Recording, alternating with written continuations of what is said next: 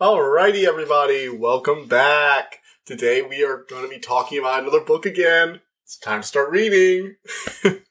No, but seriously, today we're talking about The Labyrinth of Drakes. So I'm really excited about this book. I had been setting it aside to listen to an audiobook I got from the library, and I was just like, let's just listen to this, and I loved it so much. So, for those of you who don't know, The Labyrinth of Drakes is part of the Memoir of Lady Trent series. A great book, a great, science fantasy dragon series, because it's heavily into, the study of dragon biology and stuff like that, by Marie Brennan. And if you haven't read the first three books, or, listen to my reviews on them, I highly recommend you do both those things, because, I could always use the traffic. If you just want to hear my opinions on the book beforehand, I can go ahead and just, we're going to have a non-spoiler section, so don't feel bad about that.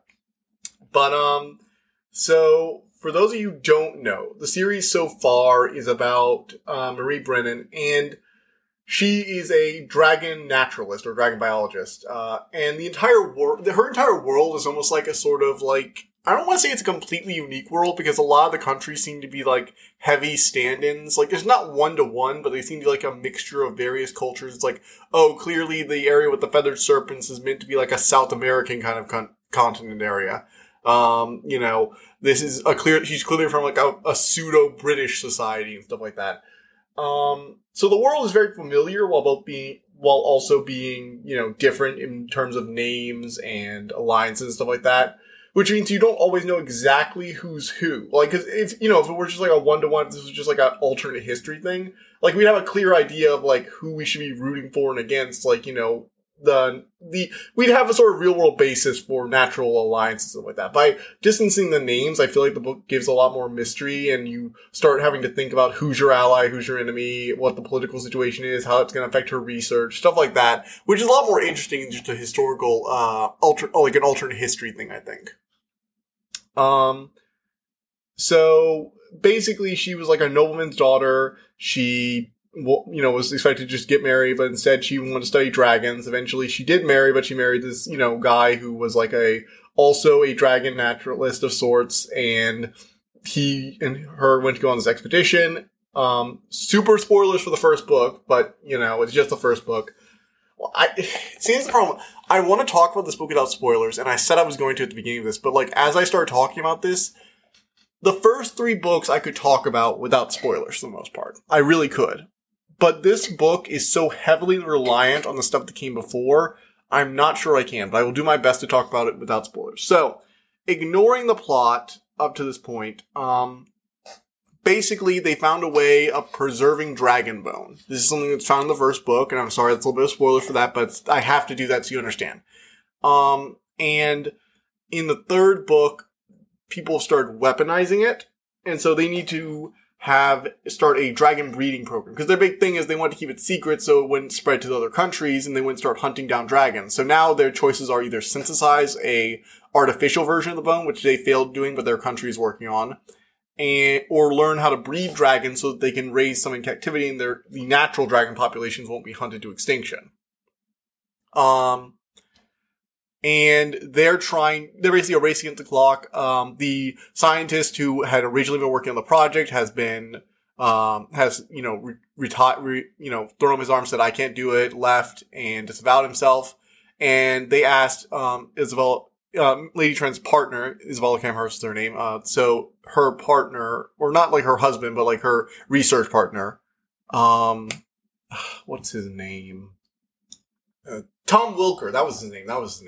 So Tom Wilker, and her was invited to take up the project, and he agreed only if Isabella could.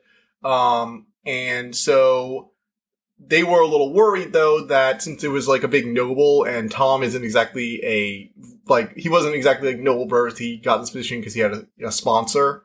That's why he's a scholar, a naturalist, and part of the many societies. Because again, we're very much in Victorian London area, so those societal representations of Isabella's responsibility. She's considered kind of odd because although she did great service to the country in the third book, and she's she got pseudo knighted basically, but she's Dame Isabella now. But even as a result of that, because of her eccentricities, being a woman who became a naturalist, a dead husband, a child she doesn't really see much aside from the voyage she went on a few years ago, she's, not exactly looked in the best light, and a lot of the country have, like, a lot of bad rumors about her.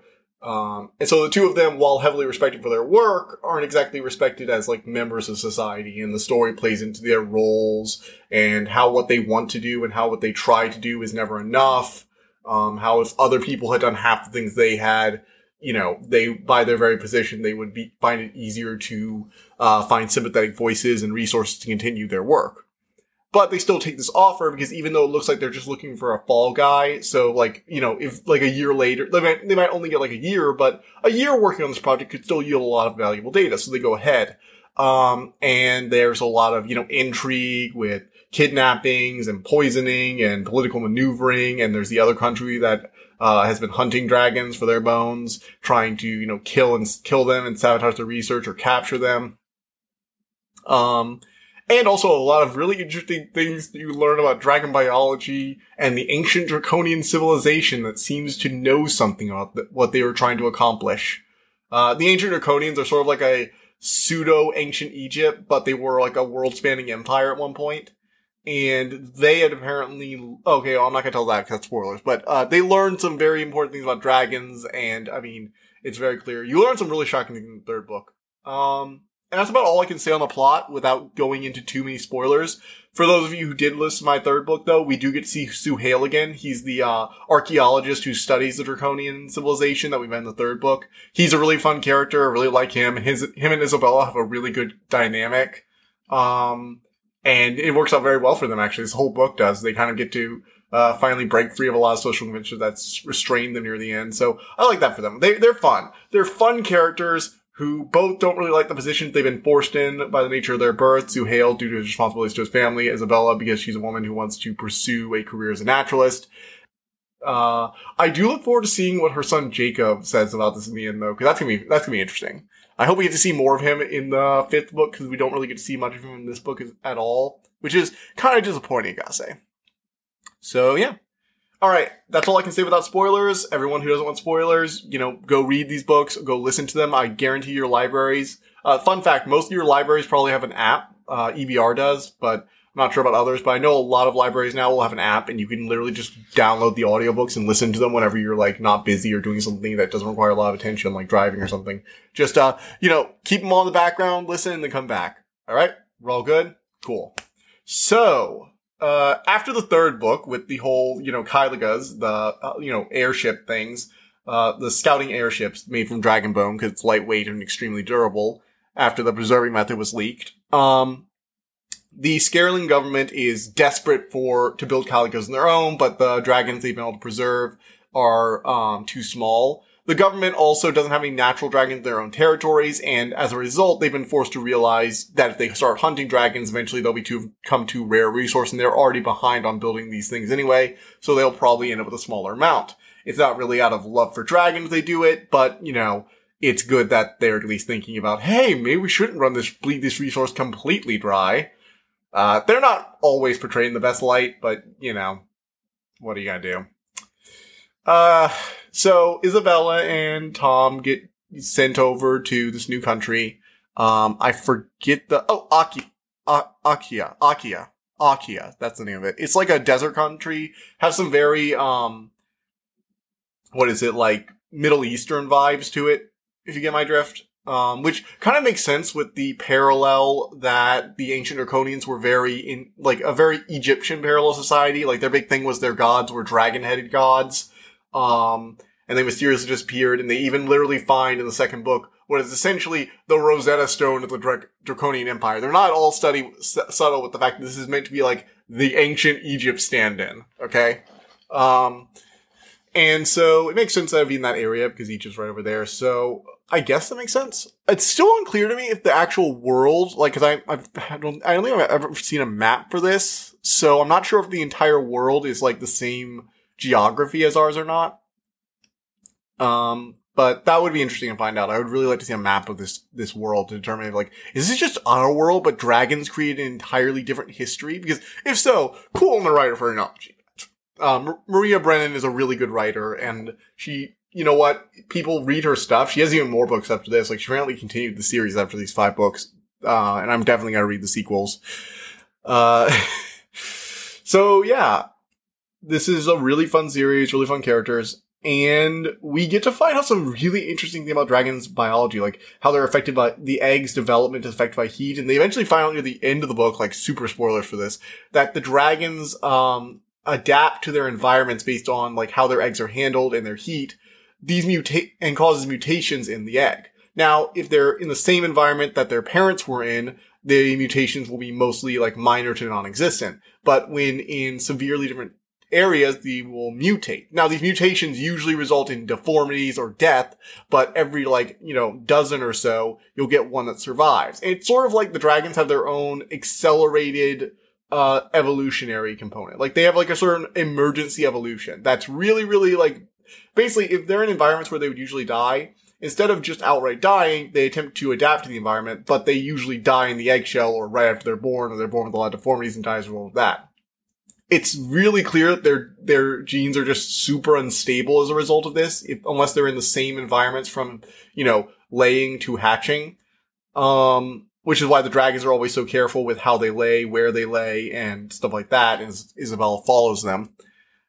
And it also explains some of the things like how the the mud dragons from that swamp of Moulin had such that weird hatching, which apparently is just a mutation built on the swamps of Moulin. That was the environment, and this is how they adapted over time to live in there.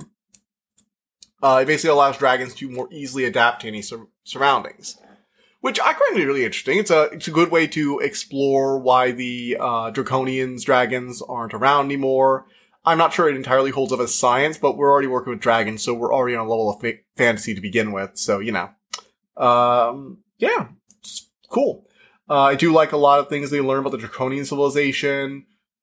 Just like whenever Suhail and Isabella are the same, like together, it's just so much fun watching them like explore and bounce off each other. And as they, explore this dragon's nest, Isabella will unearth the Draconian relic and he'll, go take over and start directing their efforts. And I really just love their dynamic. They're two very interesting characters. Suhail obviously has this deep abiding love for, history, specifically the Draconian civilization. We even find out why, because as a kid, he spent a lot of time with some of the more nomadic tribes of his country. And out there are a lot of Draconian ruins. And so as a kid, he used to explore these ruins and developed a massive fascination. And there's this wonder and awe that Marie Brand is really able to bring to all the scenes with the Draconian ruins. Because fun fact, the Labyrinth of Drakes, the title location of the book, is this massive location of like canyons and stuff like that that's very susceptible to flooding. And, tons of dragons and predators, very dangerous in the middle of the desert. But it's also home to like one of the world's grandest Draconian ruins. Like, it's so much Draconian stuff out there. And as they're exploring it, they really do get the sense of like, yeah, I can understand if I was a kid living out here, I might have, not become a dragon naturalist. I might have become a historian too.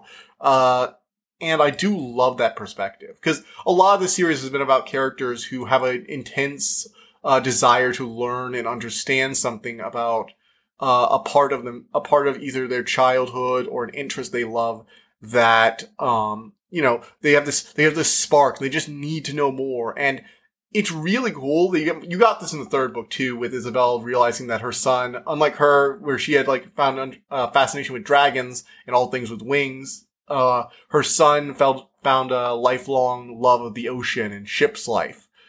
So like you get to see the spark in every character. Suhail has it, Tom has it, Isabella has it, her son has it, her husband James had it as well.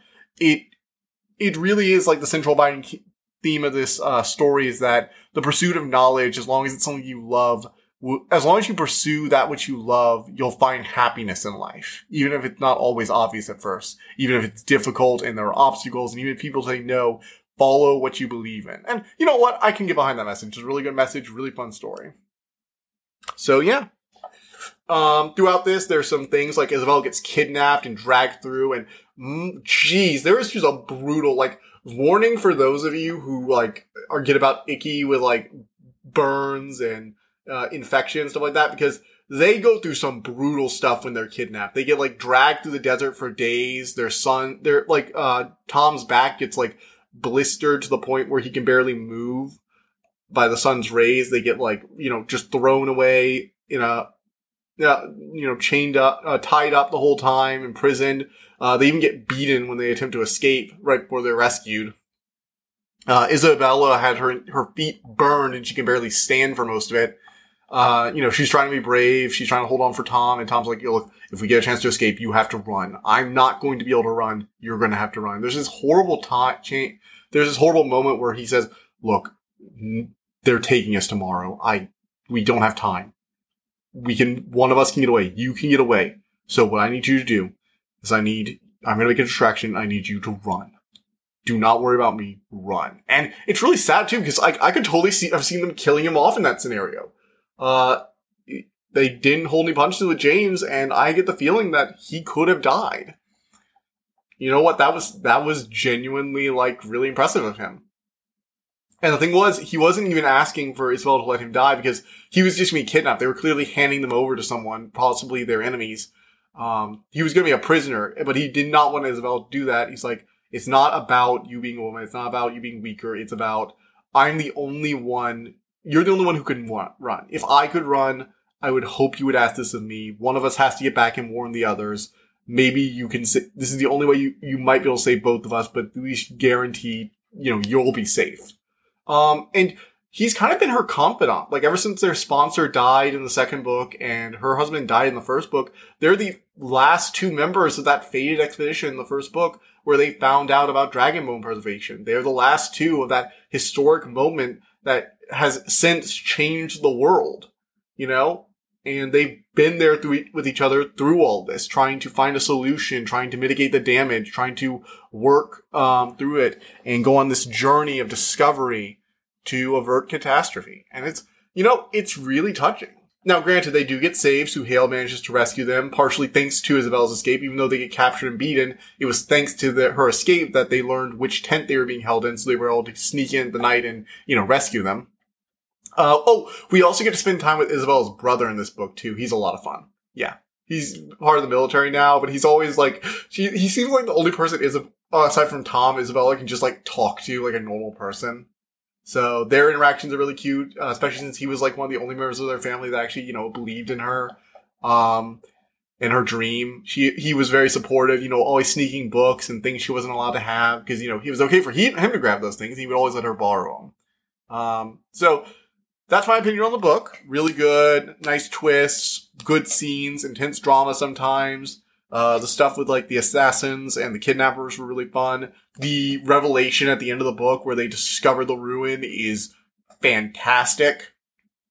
Descriptions of the ruins in general were just really good work. I loved it. And the dragon biology stuff was always really interesting. There's always a part of me in all these books. It's okay, I get it. It's this very touching human drama. Can we get back to the dragons for a second? And then every once in a while, Isabel will be like, oh, they keep talking about politics. I wish we could just get back to the dragons. I'm like, oh, thank goodness. A character who understands my perspective. I really do feel half the time when she's like, I wish I could just study dragons already. I'm like, I wish you could do that too. But we have to deal with this, unfortunately. So yeah, highly recommend this series. It's getting better and better with every book. Seriously, I think if you can get to the first book, they're just getting better and better. I don't know how she does it, but, Marie Brennan is great. Cannot recommend enough. So, yeah. I hope you enjoyed listening to this episode, and thank you for listening to The Dragon's Library. Please, subscribe to this podcast to be notified of new episodes. The Dragon's Library releases new episodes Tuesday and Friday each week, and you can follow us on Twitter at dragon_library2. If you want to suggest an episode topic, my email is in the description below. And as always, thank you so much for all your support.